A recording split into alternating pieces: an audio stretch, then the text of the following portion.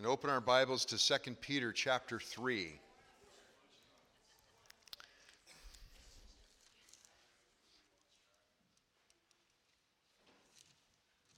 And let's pray. Father, thank you again for the gift of your word and of your Holy Spirit.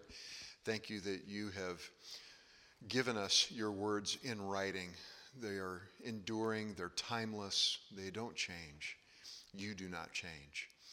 Help us this morning to see you, to be encouraged by the fact that you have been active in history, and therefore we can trust that you are going to carry out your promises in the future. In Christ's name, amen. So 2 Peter is very largely a book about reminder.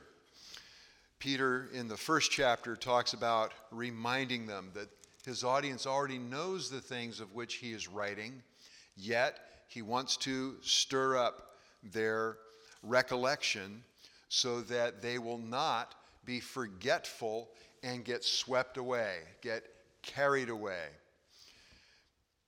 In chapter 2, he warns about false teachers who are yet in the future. They are going to come. And he describes them. And in chapter 2 really concentrates on their characteristics. He really doesn't get so much into what it is that they are teaching that is error. He's talking about them predominantly. And now we come to chapter 3, and we get to some of the meat. Frankly, he's going to get to one, perhaps two topics that the false teachers are teaching that are error.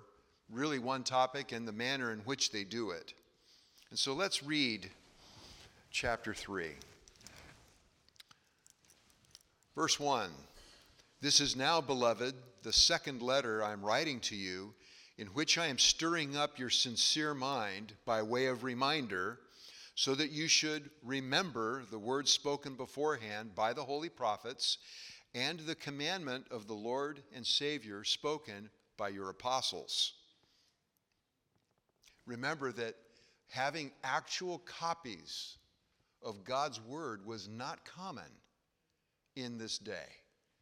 And so they were having to, they didn't have it like we do. So for them, they're having to be able to recall it to memory. Whereas we have it in writing, they were having to remember what had previously been spoken to them. Verse 3, know this first of all, that in the last days mockers will come with their mocking, following after their own lusts, and saying, where is the promise of his coming?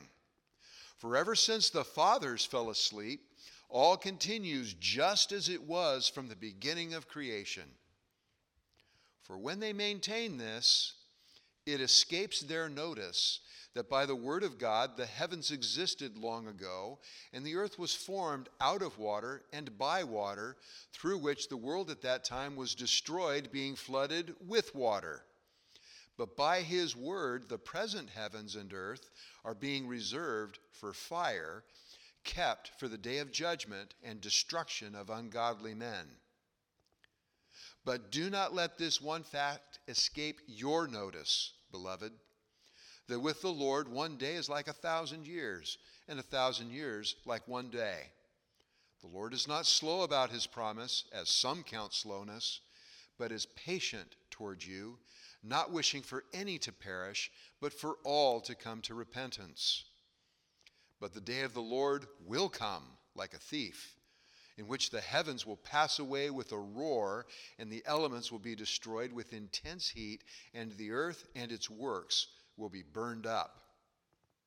Since all these things are to be destroyed in this way, what sort of people ought you to be in holy conduct and godliness, looking for and hastening the coming of the day of God, because of which the heavens will be destroyed by burning, and the elements will melt with intense heat?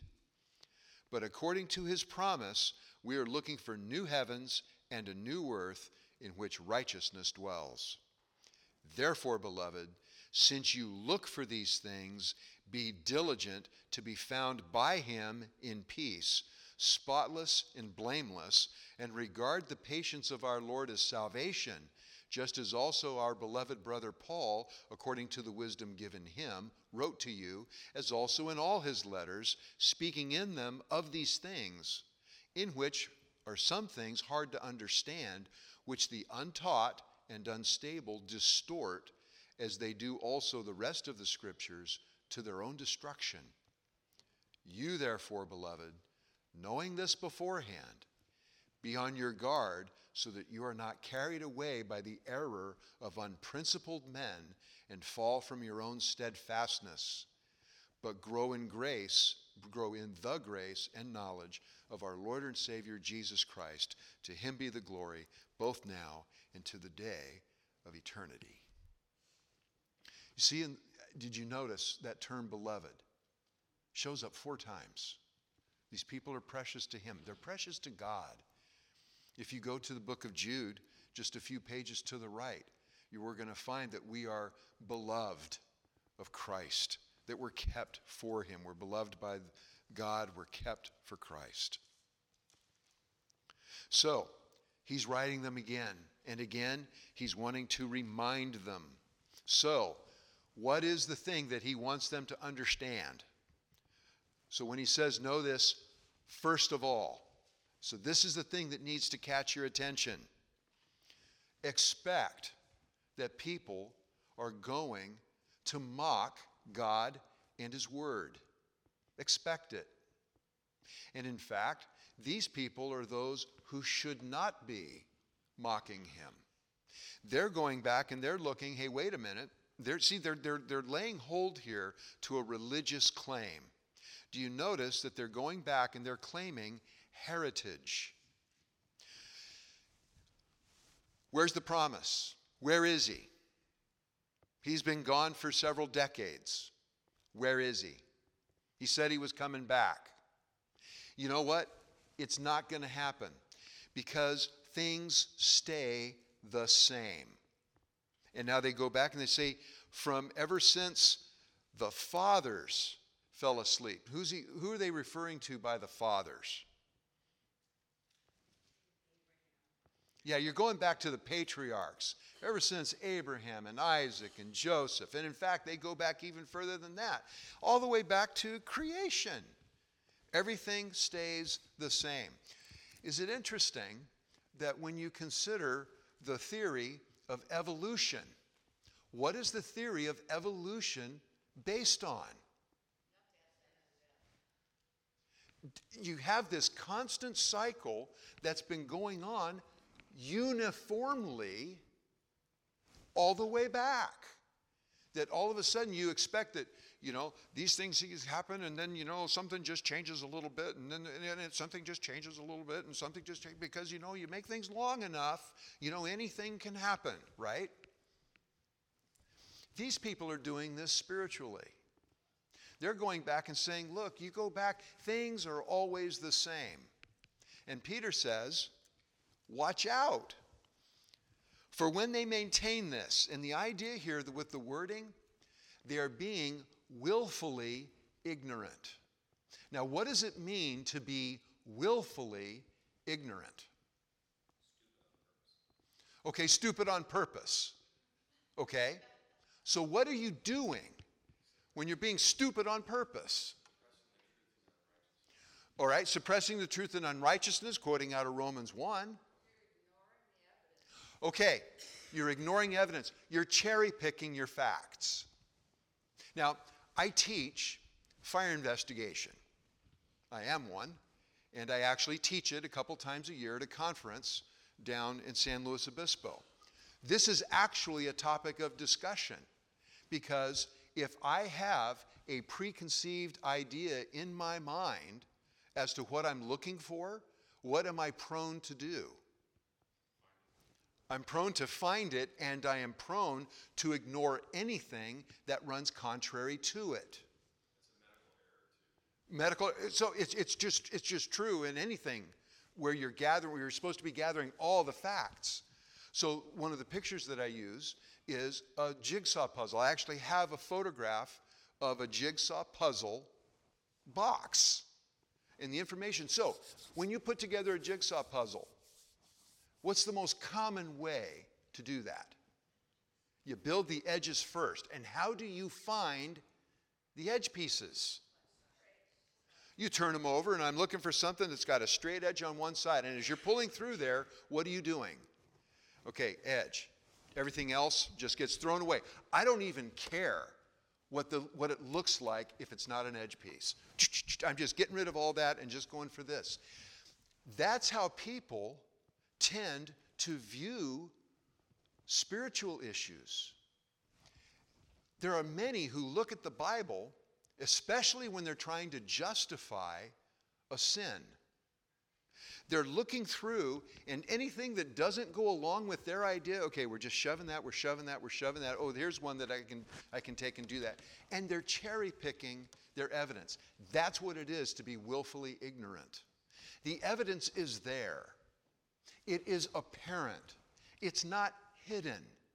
And in fact, Peter's going to take this on because he's going to go back to the Old Testament. So, when they maintain this, when they are willfully ignorant, it escapes their notice. Hold on to that word escapes. It escapes their notice. They somehow, it just doesn't catch their attention that by the word of God, the heavens existed long ago. How did everything that we see come into being? It wasn't here. God speaks, right? God speaks, and everything. You go day one to day. God could have spoken all of it into existence with one word, right? It could have all happened on day one, in minute one, in second one. And yet, by his word, he goes through and he intervenes. He creates history, frankly. How do we time everything? Everything basically goes back to creation. And then you've got eternity past prior to the time of creation. So you have the world, you have the earth being formed out of water and by water. And then he now moves over and he mentions the flood. Now, what happened with the flood? What was going on in the world at the time of the flood? Okay, keep your finger in 2 Peter 3, and let's go back to Genesis 6.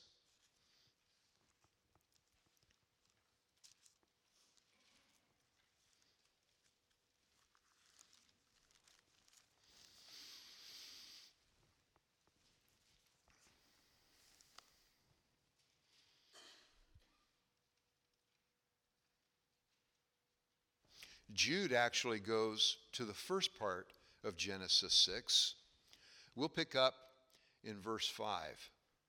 Then the Lord saw that the wickedness of man was great on the earth, and that every intent of the thoughts of his heart was only evil continually. That's what's going on the earth. So what God had created just a few chapters before had been very good. But then we have the fall, and now we have consequences of the fall, so that it is, rather than being good and being righteous, it is the very opposite. And God was sorry that he had made man on the earth, and he was grieved in his heart. The Lord said, I will blot out man whom I have created from the face of the land, from man to animals to creeping things and to the birds of the sky. I'm sorry that I've made them. But Noah found favor in the eyes of the Lord. Verse 11, now the earth was corrupt in the sight of God, and the earth was filled with violence. God looked on the earth, and behold, it was corrupt, for all flesh had corrupted their way upon the earth. And so here you have Moses, under the inspiration of the Holy Spirit, is emphasizing corruptness. Jude was talking about, his word was ungodly. He was talking about ungodly men in their ungodly ways, doing their ungodly things in an ungodly manner, right? So what does God do with the earth?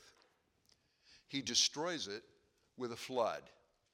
God intervenes, and he causes a flood that covers the whole face of the earth, and the only people that survive are Noah and his wife and his 3 sons and their wives. 8 people in a boat, in an ark. And they've got representative animals on board with them so that when the flood waters subside, God starts over. Clean slate, except the earth is still the same. It's geographically changed, but it's the same earth.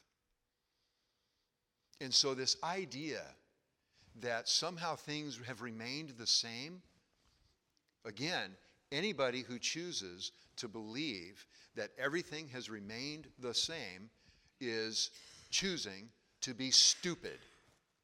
They're choosing to be willfully ignorant. There's plenty of evidence for all of that. They choose to ignore that in order to hold on to this other view. Verse 8, don't you be like them. But do not let this one fact escape your notice. It escapes the mocker's notice. Don't you fall into the same trap. They are looking and they're saying, because God hasn't showed up, because Jesus hasn't come back, then the promise is worthless. Be it because God is inattentive, be it because he's distracted, be it because he doesn't exist, be it whatever, it's not happening. And it hasn't happened until now. Therefore, because it hasn't happened up till now, it's not going to happen, because things are continuing on the same, just as they have since creation. And Peter says, you need to remember something. God doesn't look at time the way that we do. Isn't it interesting? Peter is not writing here about the millennial kingdom. And yet, because again, what is the millennial kingdom? What's the purpose of the millennial kingdom? What happens during the millennial kingdom? Come on, we just did Revelation. You guys ought to be jumping out of your seats with this one. Israel does what? Israel has come to faith. Someone said something over here. I'm sorry? Resting. Okay. Jesus reigns on the earth for 1,000 years, and all of the promises that God has made to the nation of Israel are literally fulfilled. Just as the curses that were proclaimed against Israel in the Old Testament were literally fulfilled, so the blessings are as well. The millennial kingdom is that period of time during which that happens. Satan is bound. Christ is ruling personally on the earth. And you have got things as good as they are going to be able to be outside of the eternal state itself. And how long does that kingdom last? 1,000 years. That's how you get the name millennial kingdom. Millennium being 1,000. With the Lord, a day is like 1,000 years, and 1,000 years is like one day. God lives in the eternal present. That's why he understands not just what is going to happen in history, but how everything that's happening off in the future fits together with what is happening today. You and I have no concept of how far the ripples go from the events of even our own lives, and how those things that affect us affect others around us. I can look around the room right now, and I can look at various people, and I can recall events that have happened in your lives that affected other people here in this body. We have seen God at work in people.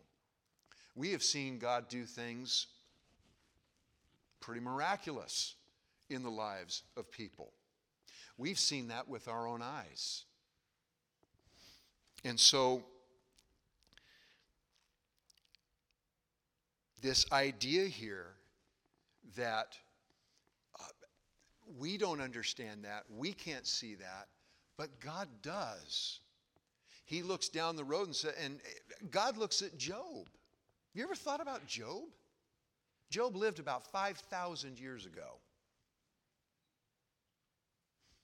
Can you imagine walking up to Job and saying, Job, one of these days there's going to be a book called the Bible, and you're going to be in it.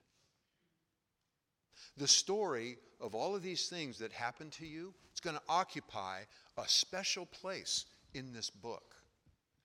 And 5,000 years from now, people are going to read that book, and they're going to be blessed. They're going to read about you. They're going to read about your faith. They're going to read about your struggle. They're going to read about all of that. And their faith will be strengthened. And their hearts will be blessed. And they'll be led to trust God more because of you. What do you think Job's response to that would have been? Huh?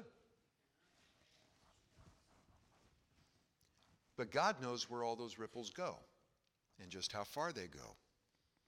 And so he's independent from time. And so this idea of slowness, the mockers look at slowness and they think evil of God. They think that he doesn't care. He doesn't carry forth with his promises. He doesn't keep his word. And Peter says, that's the wrong way of looking at this. Why hasn't Jesus come back yet? Because there's some that are elect who haven't yet come. And he's not being inattentive. He's being long-suffering. The word here that's translated patience is macrothumia. It's the idea of being patient with people. You'll often see it translated long-suffering. The Lord's not slow about his promise, as some, i.e. the mockers, count slowness, but patient toward you, not wishing for any to perish, but for all to come to repentance. And so, in fact, Jesus hasn't come back yet because there are more to come, and they haven't come yet. And so he's going to endure all of the mocking, all of the name-calling, all of the ridicule, all of the scorn, until, in fact, he accomplishes his purpose, and then what's going to happen? That's the next verse, verse 10. The day of the Lord will come. Oh, it's going to come. And it's going to come like a thief, in which the heavens are going to pass away with a roar, and the elements will be destroyed, and the earth and its works are going to be burned up. So Judgment Day is coming. Now, when the mockers look and they say that, the promise isn't valid, it's not gonna come to be, what are they trying to escape? What are they trying to minimize when they say the promise isn't coming? It's not going to happen. What is the promise?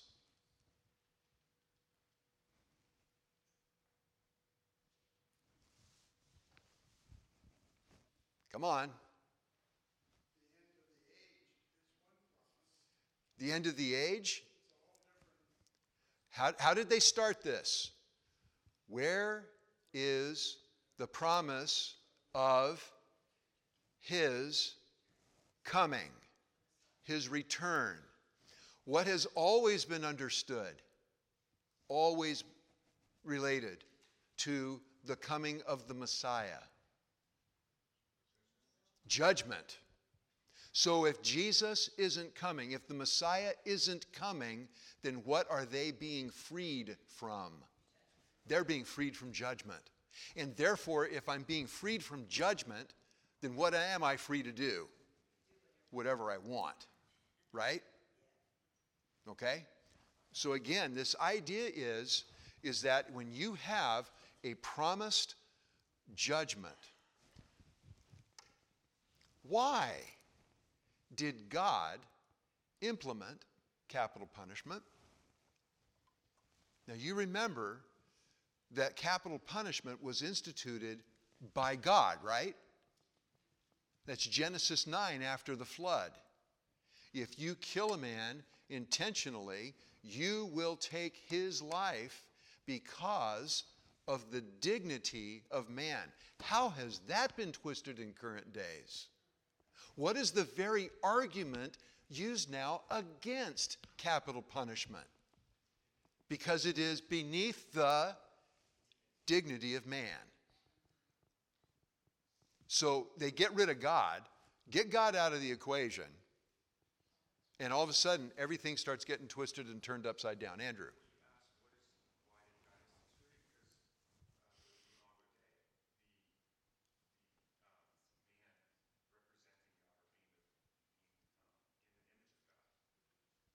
What is the idea when you are all of a sudden sentenced to death? Just imagine this for a moment. You stand before a court and you receive a death sentence. You are going to be executed for whatever crime. And that sentence is going to be carried out quickly. It's not going to be like it is in our country, where it goes on for decades, right?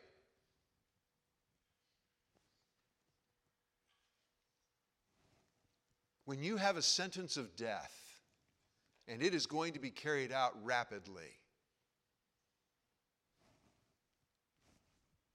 what do?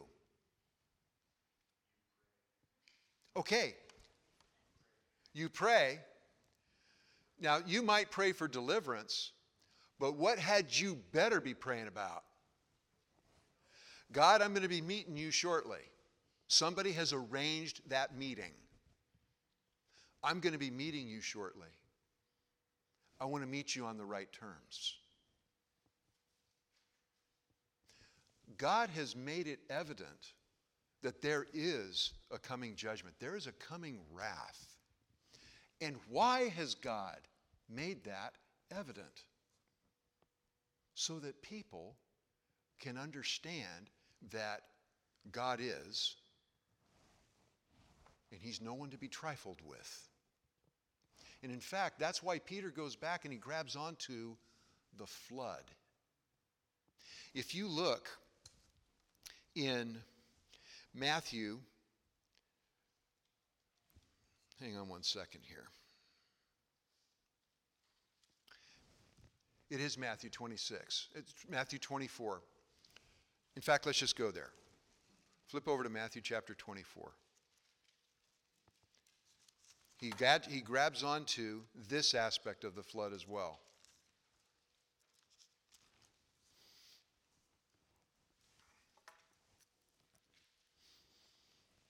Now here, he's talking about the suddenness and the unexpectedness. Remember that the day of the Lord is coming like a thief, which means it's at a time that you don't expect. Matthew 24, verse 36, but of that day and hour no one knows, not even the angels of heaven, nor the Son, but the Father alone. For the coming of the Son of Man will be just like the days of Noah. For as in those days before the flood, they were eating and drinking, marrying and given in marriage. So what's happening here? What's happening before the flood? Everything is carrying on just like normal. Why? Because they have chosen to ignore the warnings of Noah. There's a flood coming. And they're going, flood? What's a flood? It's never even rained. So what's a flood? And Noah's out here building this huge boat. Again, plug. If you ever get to Kentucky, you need to go see the Ark exhibit in northern Kentucky. You do need to go see it. You won't have any questions anymore as to how God fit all the animals on the boat. All right? I've told you this before.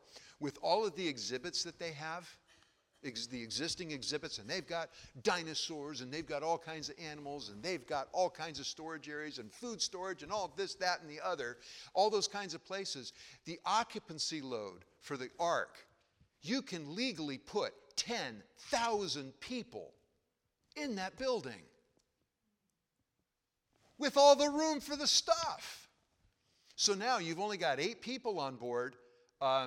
10,000 minus 8, that's a whole lot of room, right? There wasn't a space problem on the ark. Noah's building that thing, and it takes him decades, because remember, he doesn't have Ryobi and Makita and Milwaukee, right? He's doing everything by hand. Pardon me? No DeWalt, I tell you. So it takes him decades to build this ark. And people see it, and what are they doing to Noah? What a fool. Right up until the day, remember, Noah and his family, well, they go on board the ark, and they're on there for a week before it starts raining. They go, all the animals come in, and they're all marching in, and all of a sudden the boat's loaded and ready to go. And cruise day doesn't last. It doesn't happen again for another week. But when it starts raining, what is their opportunity? They don't have one. The boat may have not moved yet, but that ship has sailed. Because remember, what after they had got all on board, what did God do? God sealed the door. Yeah, there's no one else coming in. And so all of a sudden when they realized that, oh, old man Noah wasn't senile. He was proclaiming the truth. By the time they realized that, it's too late, yeah. They don't have opportunity.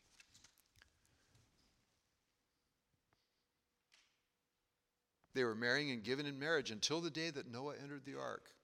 And they did not understand until the flood came and took them all away. So will the coming of the Son of Man be. Verse 42, therefore be on the alert, for you do not know which day your Lord is coming. But be sure of this, that if the head of the house had known at what time of the night the thief was coming, he would have been on the alert and would not have allowed his house to be broken into. For this reason, you also must be ready, for the Son of Man is coming at an hour when you do not think he will.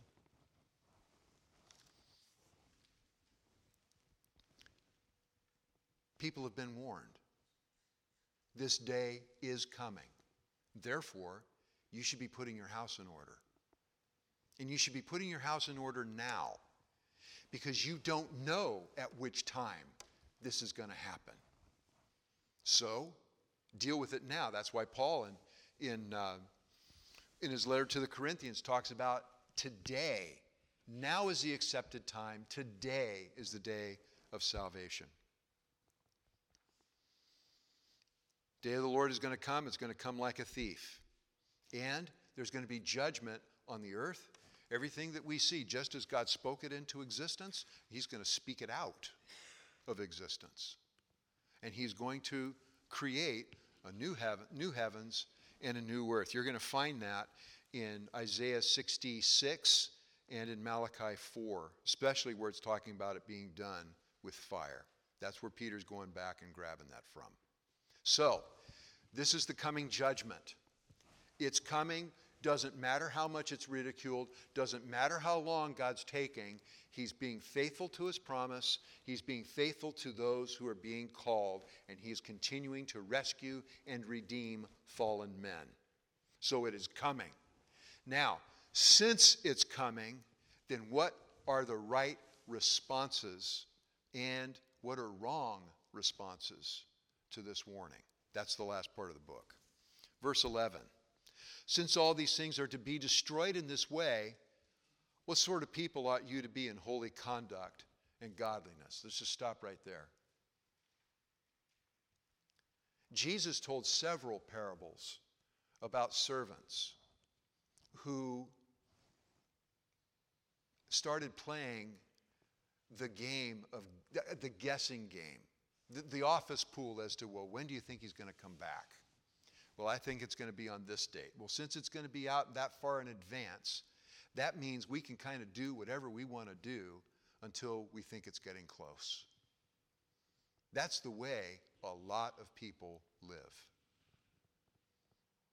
You speak to them of the gospel, and they think, well, I don't think he's going to come in my lifetime, so then what do I have to be concerned about? Well, then that's where I got to deal with the issue of death. So how long do I think I have? Well, if I'm young, I think I've got a long time.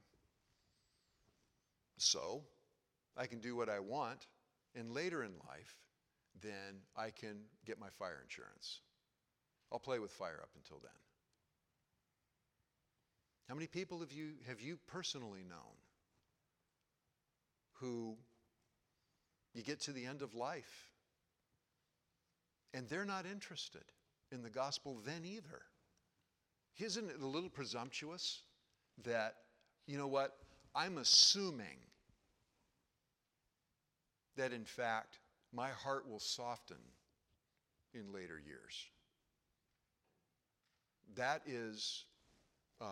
That's assuming facts not in evidence, to use the legal term. Because in fact, that often does not happen.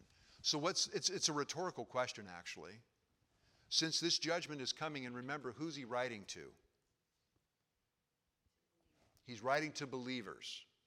So, since this promise is out here, and we know that judgment is coming, then just how concerned should we be about holy living and godly character? That ought to be what is absorbing all of our mind. That's right. It's the priority. Great word. This is the thing that needs to be done. And in fact, he goes on to, in verse 12, looking for and hastening the coming of the day of God. So the idea of looking for here is looking with anticipation. It's the expectant look. Many years ago, we went down to, Sherilyn and I went down to 29 Palms to get Josh as he was coming back from a deployment to Afghanistan. Now, how do you think I was viewing, what do you think I was thinking about as we're waiting at 29 Palms? Because, of course, they were late. Oh, my word. You know, the bus is going to get here. He's going to walk off the bus. And so I'm looking for buses. And I'm waiting for them. And so the idea is I'm looking with anticipation. The idea of hastening, the word is often used in that context. But the grammar here is different from the other 5 times that this word is used. This one, there's an object, and so it's a transitive verb. And the idea here is it's looking with longing. This is eager anticipation. This isn't just, knowing that something is coming in. This is, eyes are focused. I'm ready for this. I'm longing for this to happen. And so the picture here is that there is a day that is coming. I don't know exactly when it is, but I can't wait for it to get here. That's the idea here.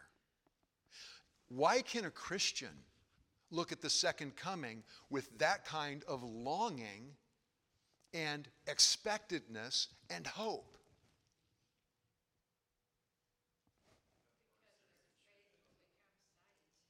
Okay, 2 people. Kathleen? Faith is going to become sight. It's our home. So the idea here is, am I waiting for judgment? No. Because my judgment's already been satisfied. Christ has atoned for my sin. Christ has endured the wrath of God on my behalf. The wrath that I rightly deserved. That's already been satisfied.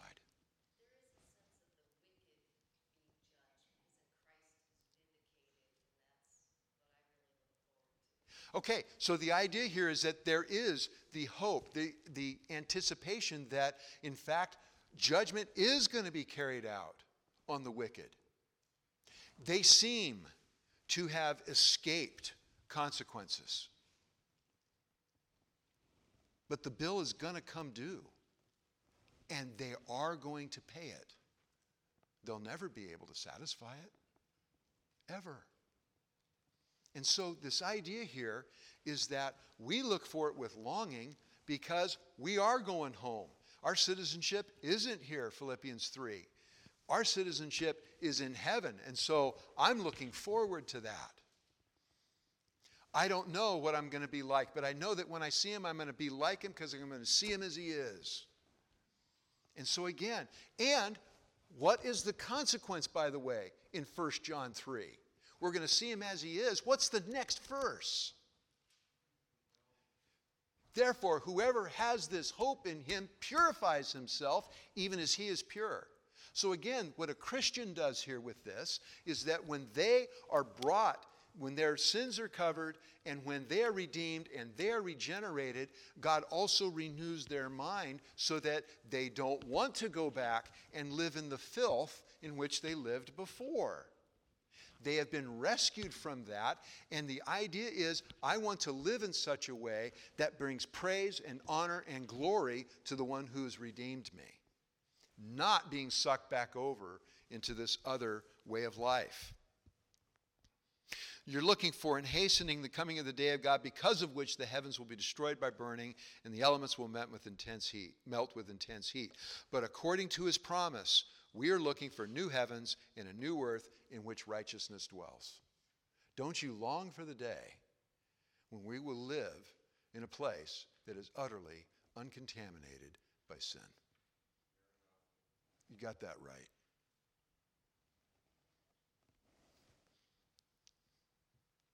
What's it going to be like to live in a place where there is no more dissatisfaction? There's no disappointment. There's not even a hint of any of that.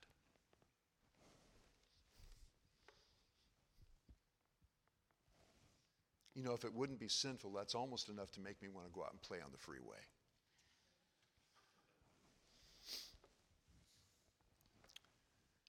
Verse 14, therefore, so now, wrapping this up, therefore, beloved, since you look for these things, since you are eagerly waiting for these things, be diligent to be found by him in peace, spotless and blameless. We'll stop there.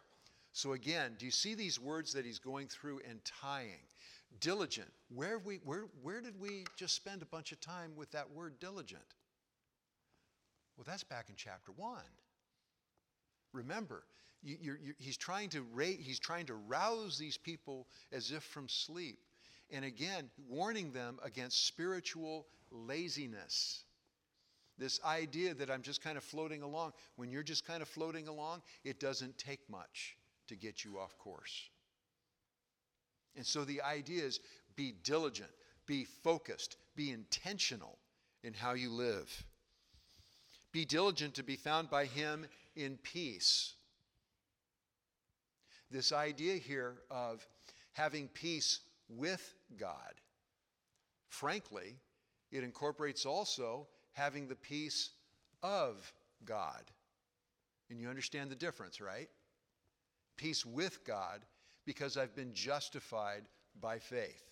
I'm no longer under God's wrath. We are no longer enemies. He doesn't hold me at arm's length. He adopts me into his family, and now I am a son. I'm no longer an enemy. But also having the peace of God. I am living in such a way that I am free from guilt. I'm free from shame. When I encounter difficulty, I have an attitude of gratitude, so that as I'm casting my cares on Him, I'm not being anxious. I'm not getting sucked into the idea that somehow God isn't faithful. And so when I encounter that, I bring it to Him with thanksgiving, right? And the promise then, because again in Philippians 4, what's the promise? The peace of God will guard your heart. Be diligent to be found by Him in peace, spotless and blameless. So in other words, the mockers, the false teachers, they don't look out for His coming. In fact, they say it's not going to come, and so it sets them free to do whatever they want. And in fact, what is the characteristic of the false teachers? Well, now go back over to chapter 2, and you find that chapter 2 and verse 13, they are stains and blemishes. You are to be spotless. You're not stained, you're spotless. You're not blemished, you're blameless. So you are to not be like them. You're not to be like them in conduct. You're not to be like them in thought. You're not to be like them in action. You're not to be like them in attitude. You're not to be like them at all. In fact, you're to be the exact opposite of what they are. Spotless and blameless. And rather than regard the fact that Jesus hasn't come back yet as somehow that is a bad thing about God, you account, this is an accounting term, you account the patience of our Lord as salvation. Don't fall into the trap of having a perspective that casts God in a bad light, or basically, what are you doing with that? You're accounting evil to God. If God doesn't carry out His promise, what have you just accused Him of doing? He's lied. He said something was going to happen, and it hasn't happened. That makes God a liar.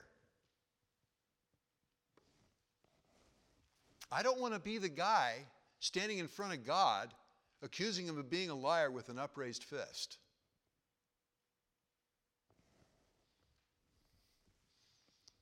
Regard the patience of our Lord as salvation, just as also our beloved brother Paul. Stop there for a second. What's the last known contact, biblically, between Paul and Peter? Yeah, it's in Galatians. Peter has fallen back into, because there's a lot of Jewish people around, Peter he is withdrawn away from the Gentiles because he doesn't want to, he's afraid of the Jews. And Paul comes in and he says, no. Peter, you're being a hypocrite. And he calls him out on it. And yet now, here we are years later. How does Peter view Paul? Beloved. So when you go back into Psalms and you find the verse that says, faithful are the wounds of a friend. That's the Old Testament version of being grateful that a brother loves you enough to admonish you, to bring something to your attention. Boy, when someone does that to you, don't kick him in the teeth. Don't feel as somehow they're sinning against you. They love you enough to bring something to your attention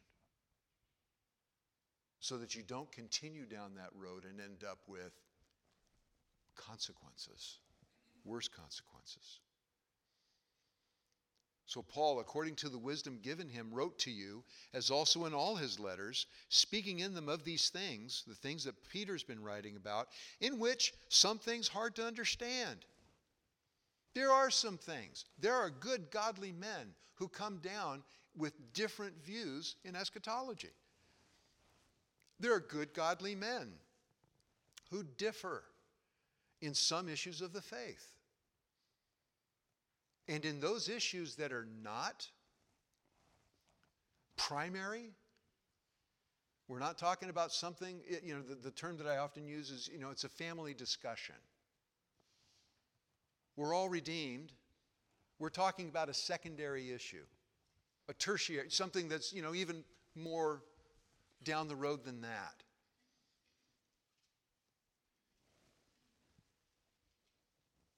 Some things are difficult to understand. Here is another difference between those who are redeemed and those who are not. Those who run into things that are difficult to understand, what rules the day on those topics? Now, if we're having, we're looking at a scripture and we're coming, I have one perspective, someone else has another perspective. When we are Christians, what is to rule the day? Love and grace. Truth and grace.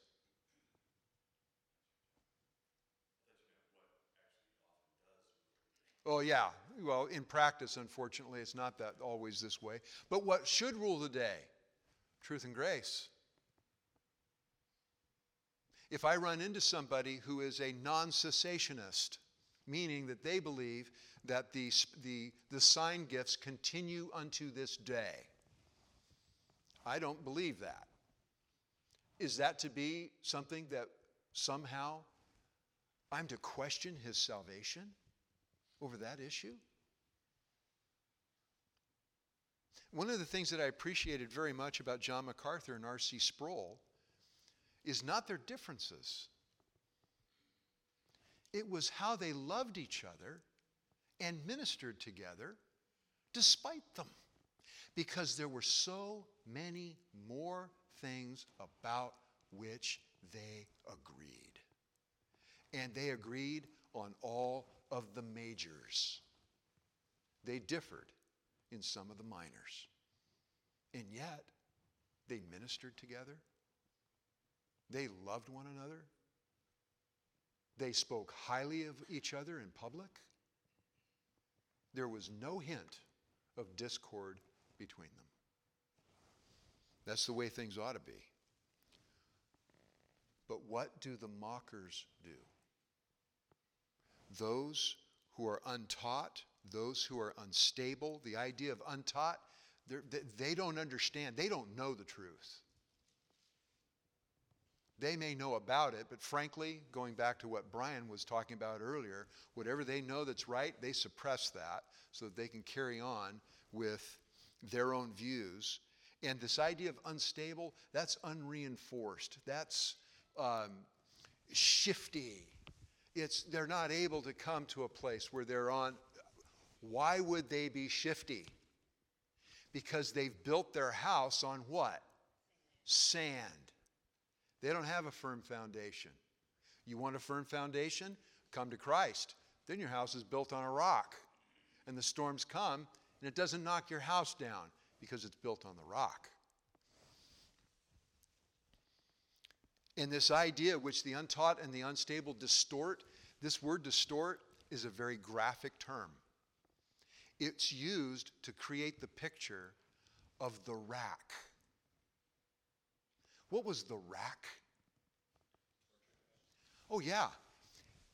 Your feet get secured with ropes. Your hands and your arms are secured with ropes. And then they crank this thing so that it literally pulls you apart. Now before you get pulled apart, all your joints start coming out. Your shoulders come out of joint. Your knees and your hips come out of joint. It was excruciating. This idea of distorting is that idea of pulling things apart so that they no longer function. What was a mark of the church? It was a body where all the joints are rightly fitted, right? And everybody is in and they're playing their part. And the Word of God is treated that way. These other people, no. They're slicing and dicing. They're doing the Jefferson Bible, right? Thomas Jefferson has his Bible, and anything that didn't fit his criteria for what ought to be in there got cut out with a penknife, and he gets left with, when you got a Bible that starts out this thick, and he ends up with one that's about like this that fits his criteria. That's distorting the Scripture. And there's a price to be paid for that. Because the untaught and the unstable distort, as they do also the rest of the Scriptures, to their own destruction. Remember, go back to chapter 2. The false teachers, what were they characterized by? They promise the world, they deliver nothing. They talk big, but they're blowhards. They've got nothing actually to offer. And in fact, what's their destiny? Doom. Judgment. Because they're lumped in with the ungodly. So, you've got those who twist the Scripture in order to make it say what they want it to say. You, on the other hand, you therefore, because you know these things, be on your guard, you therefore, beloved, knowing this beforehand, you know. You have an idea as to what the schemes of the enemy are. You have an idea of where he's going to attack you. So, when you're in your foxhole, don't be snoring. Don't be lazy. Don't fall asleep on the job. You need to be on the alert. This is tying back to, in verse 14, when he's talking about being diligent. This idea of being on the alert, I'm anticipating that something is coming, so therefore, I'm going to be ready for it. When soldiers are aware that an attack is imminent, are they falling asleep?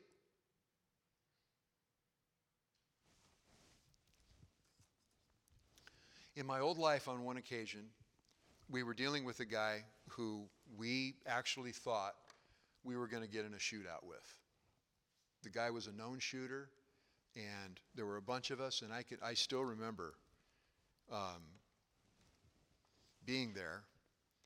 And trust me, please believe me, I was in no danger of falling asleep.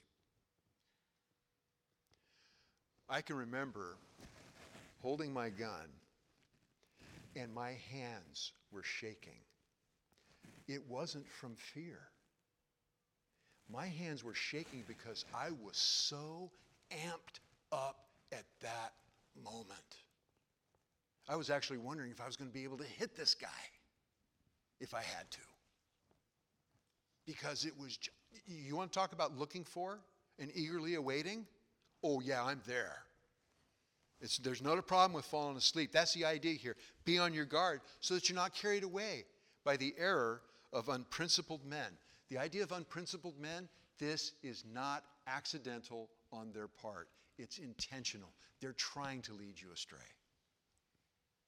They're trying to pull you away from Christ so that you're not carried away by the error of unprincipled men and fall from your own steadfastness. So, the antidote to being carried away is growing in the grace and knowledge of our Lord and Savior Jesus Christ. You stay with the book. You study the book. You take what you learn and you put it into practice. That's the idea of knowledge and grace, by the way. Knowledge, I'm accumulating the ideas of what I should do. The grace is how that's actually lived out. If you're growing in grace and knowledge, you're not going to get sucked away. You're not going to get picked off. You're not going to be a casualty of war.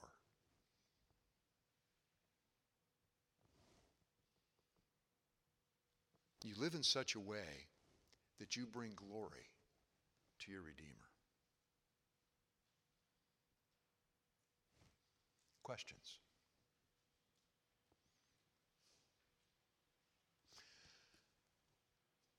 What a book by an ignorant fisherman.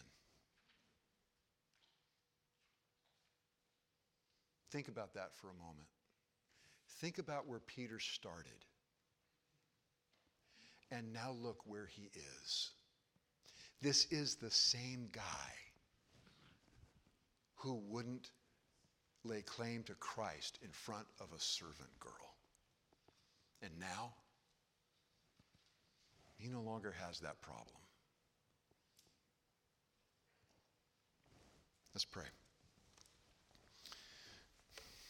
Father, oh, that we would be like Peter. That we would be tenacious in holding on to your word. That we would be tenacious in holding on to you. That we would be diligent, that we would be so diligent that nobody can sneak up on us. That we cannot be caught, that we cannot somehow be suckered away from the truth. That we would be so familiar with the truth that any error would immediately stand out.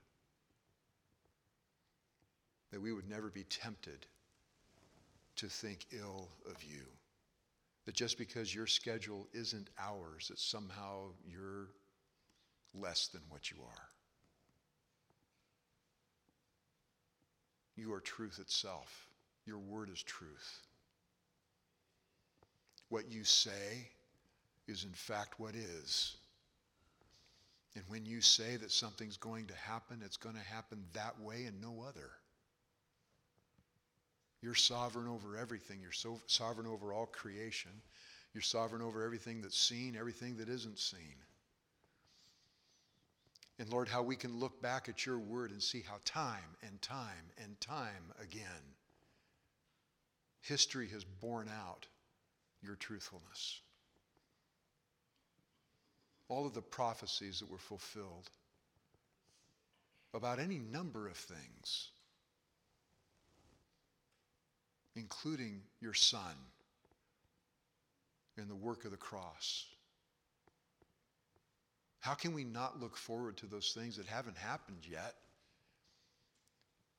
look at them in some way with questioning as to whether or not that's actually going to happen? Lord, help us never to be guilty of cherry picking, of collecting only those things from your word that somehow, fall in line with some view that we have or some understanding that we have. Lord, help us to see that you are so much bigger than we are. So much stronger, so much everything than we. And so, Father, in our day when there are so many things that are ridiculed, so many things that have been set by you in times past, that now ignorant men, wicked men, seek to take and twist. How it must anger you when those who routinely slander you then come over and quote something from your book to justify their actions and their words. Judgment is coming. The day of your wrath is going to come, just as surely as the sun came up this morning. Father, help us to live in such a way that we look for eagerly to the day of your return. And help us to look for it in such an eager fashion that we live in that anticipation. That we would choose, that we would be without blemish, without blame. That we would be spotless rather than stained. That we would be pure rather than polluted. Be at work in our hearts, please, that you would continue to sanctify us. Encourage us that we would not be fearful of men or of anything that they may do, that we may live for you in such a way that brings honor and glory to you. You deserve all of that. Today, as we come to worship before you, help us to bring forth the praise of our lips, the praise of our hearts. Help us to confess any sin here in the next bit, so that when we come before you, we can come before you as your people, that we may bow before you and ascribe the value to you that you are most certainly worth, in anticipation of the day when we're going to be able to honor you and worship you in a way that we can't now. How we long for that day. In Christ's name, amen. Okay, next week, we're going to start Colossians. And then we'll have Colossians until the third Sunday in January.